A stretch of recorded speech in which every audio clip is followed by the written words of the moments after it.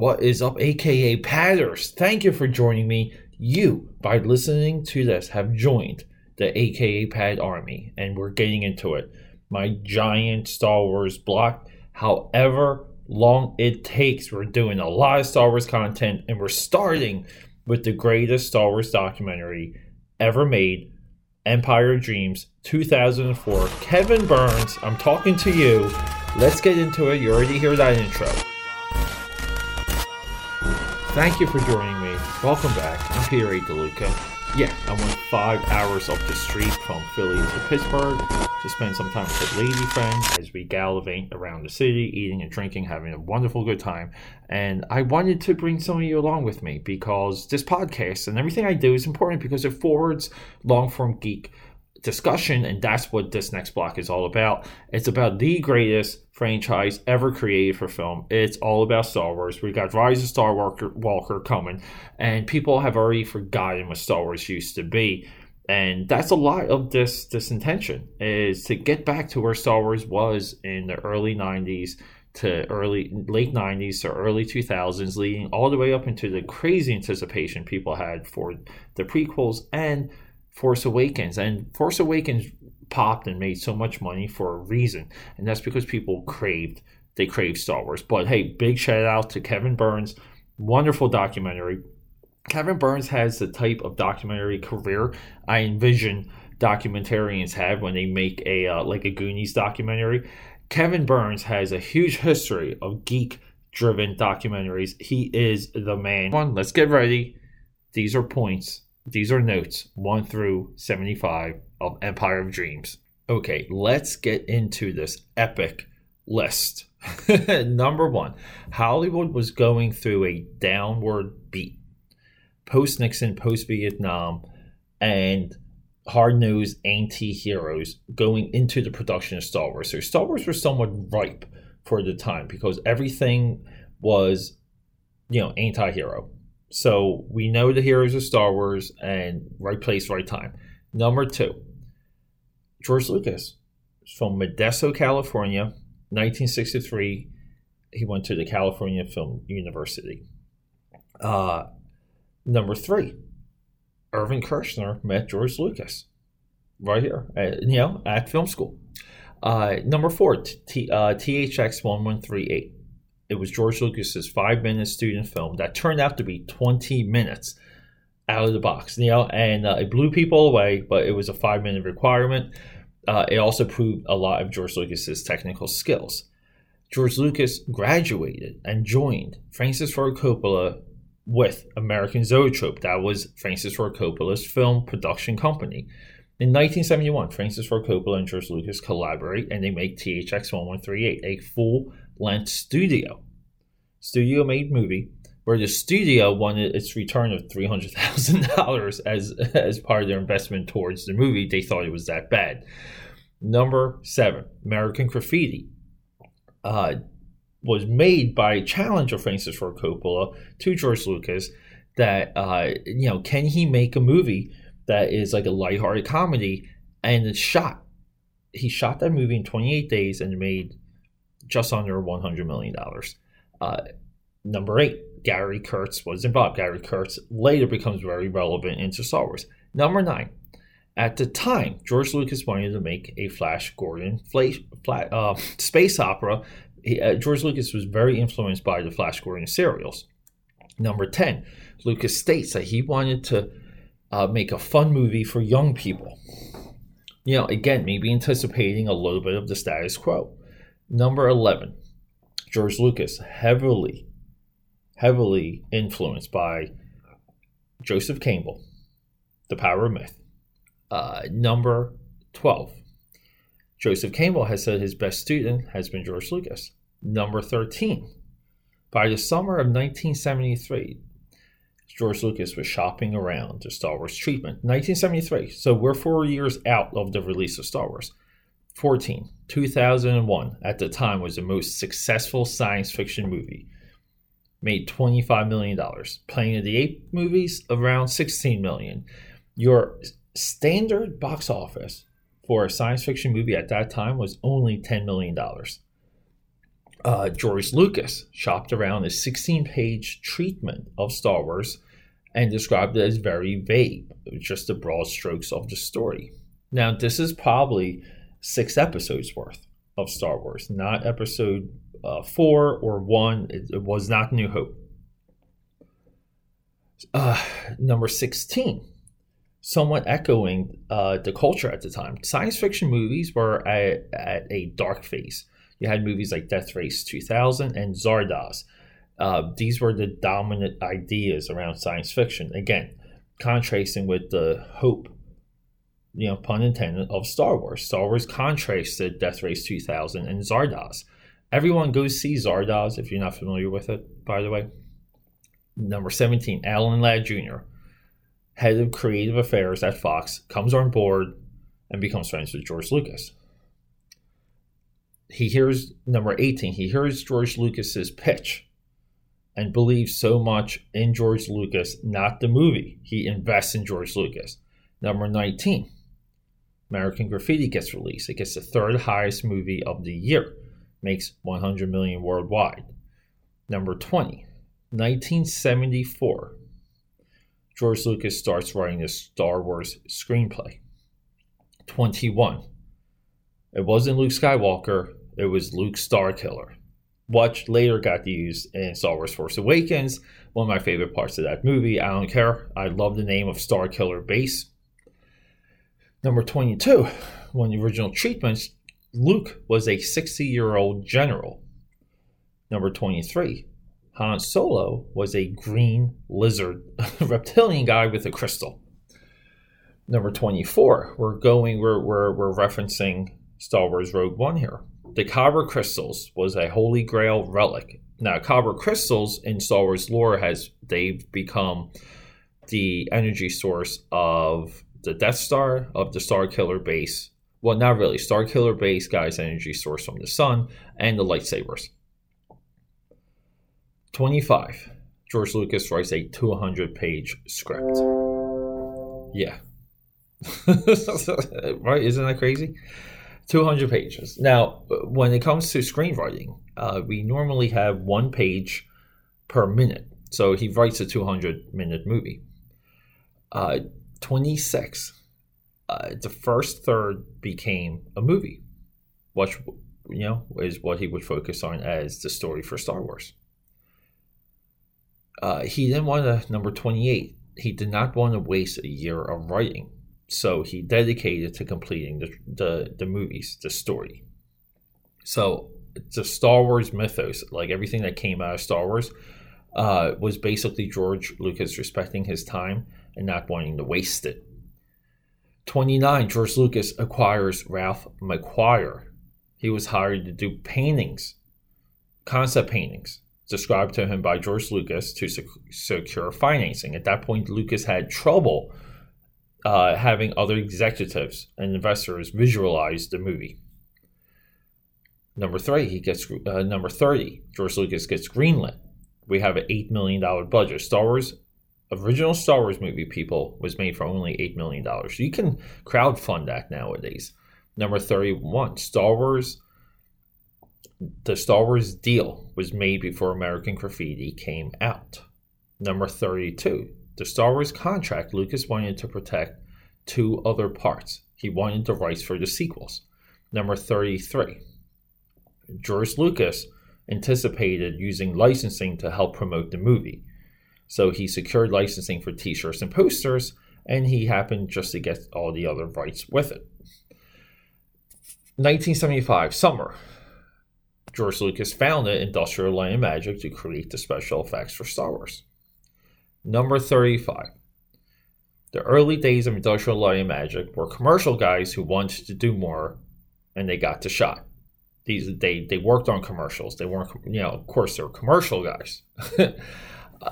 Number 36, Douglas Trumbull, early ILM lead. Douglas Trumbull really became the guy for the special effects of Star Wars. Number 37, ILM produces custom-built microprocessors for their camera rig system for the motion control. Number 37, Number 38, Joe Johnston comes on board, visual design. Joe Johnston, notable because he's had a film directing career of his own. Rocketeer, Captain America, I'm pretty sure Wolfman with Benicio del Toro. This guy makes great movies.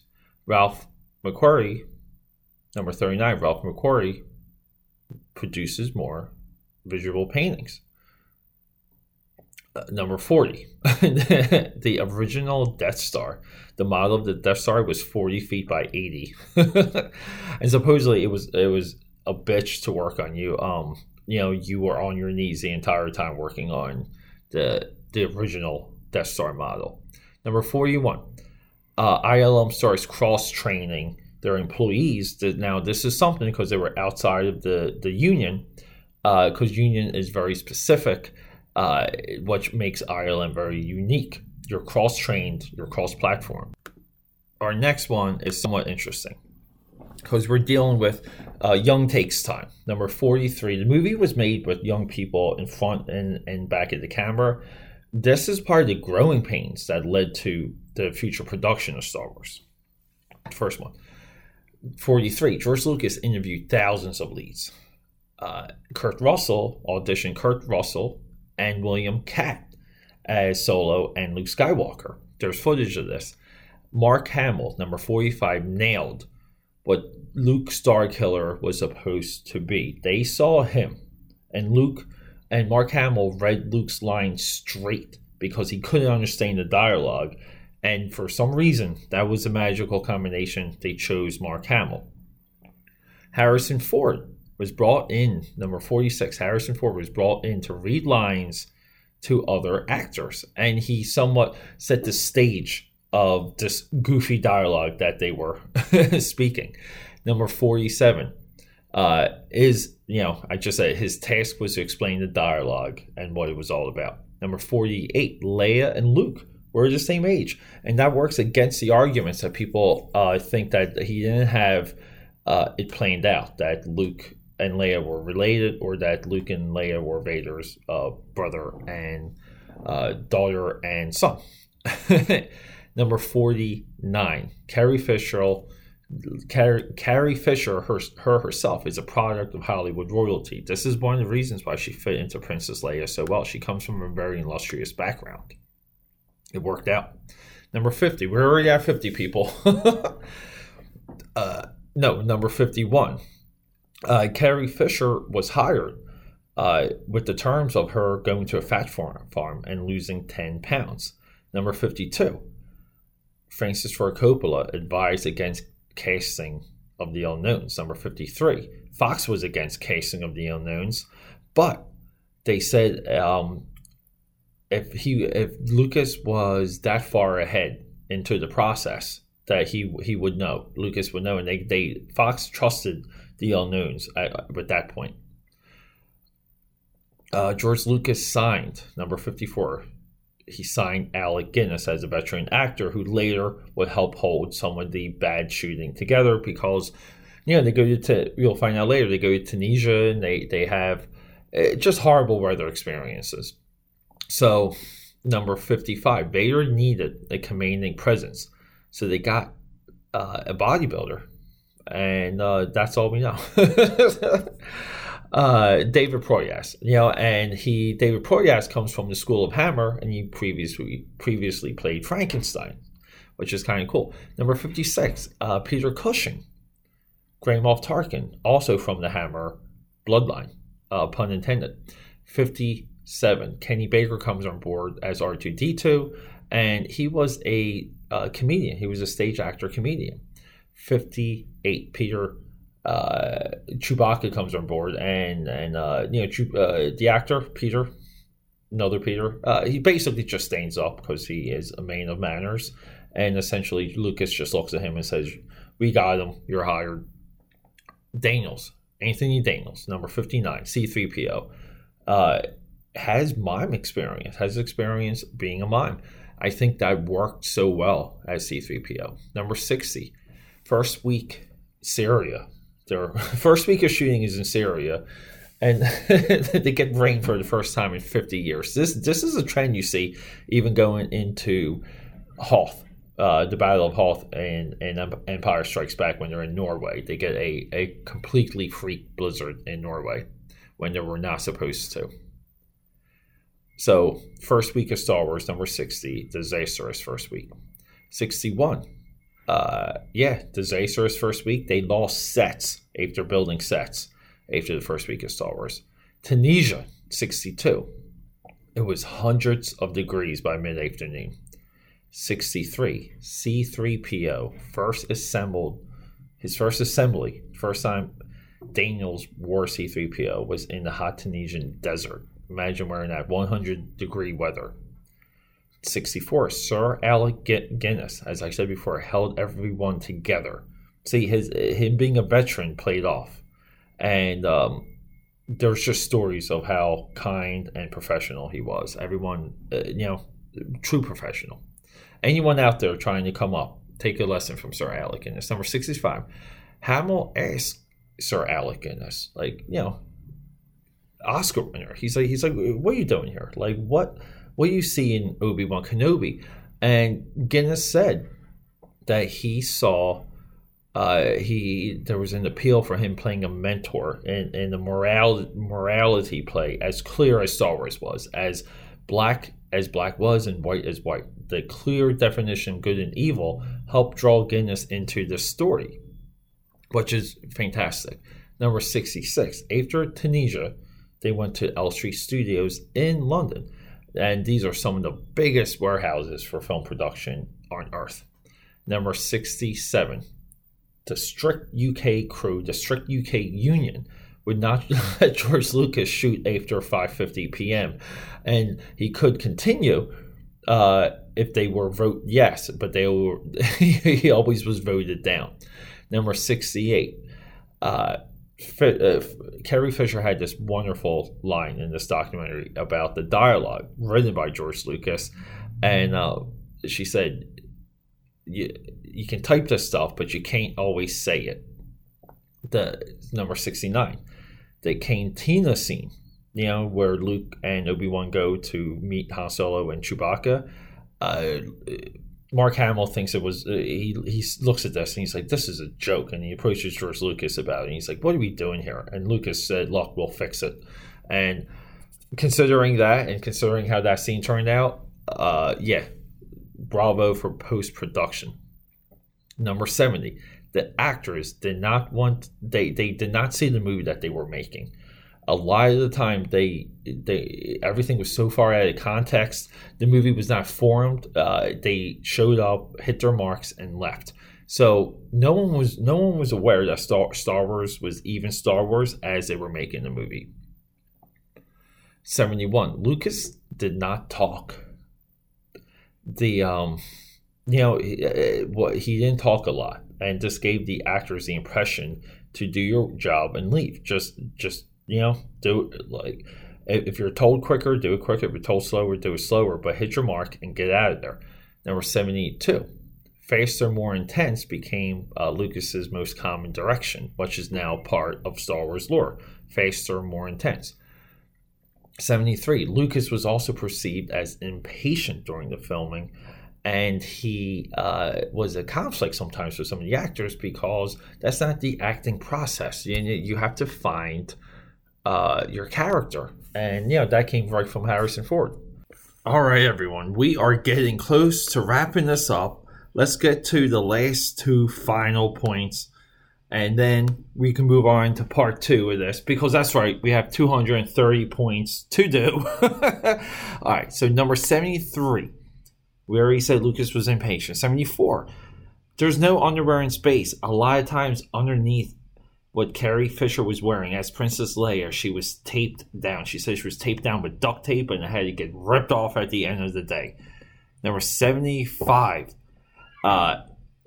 this goes out to anyone out there trying to do it and trying to be creative, but it's this outtake from this documentary, and they're doing a scene and everyone's in character and they have to do it again because there's a microphone that comes into frame, and it's just cool. It wasn't a point that anyone made, but to me, it's a point because it shows you that humans make this stuff and people continuously make mistakes when you shoot a movie. Now, look, everyone, I originally intended this to be one giant episode. I like doing 20-minute blocks. We're getting lengthy here. I'm in Pittsburgh. I gotta go do stuff. But episode 262, we're going to continue the facts of Empire of Dreams, and then we're going to get into the Star Wars movies. But everyone, thank you for joining me. I love you, and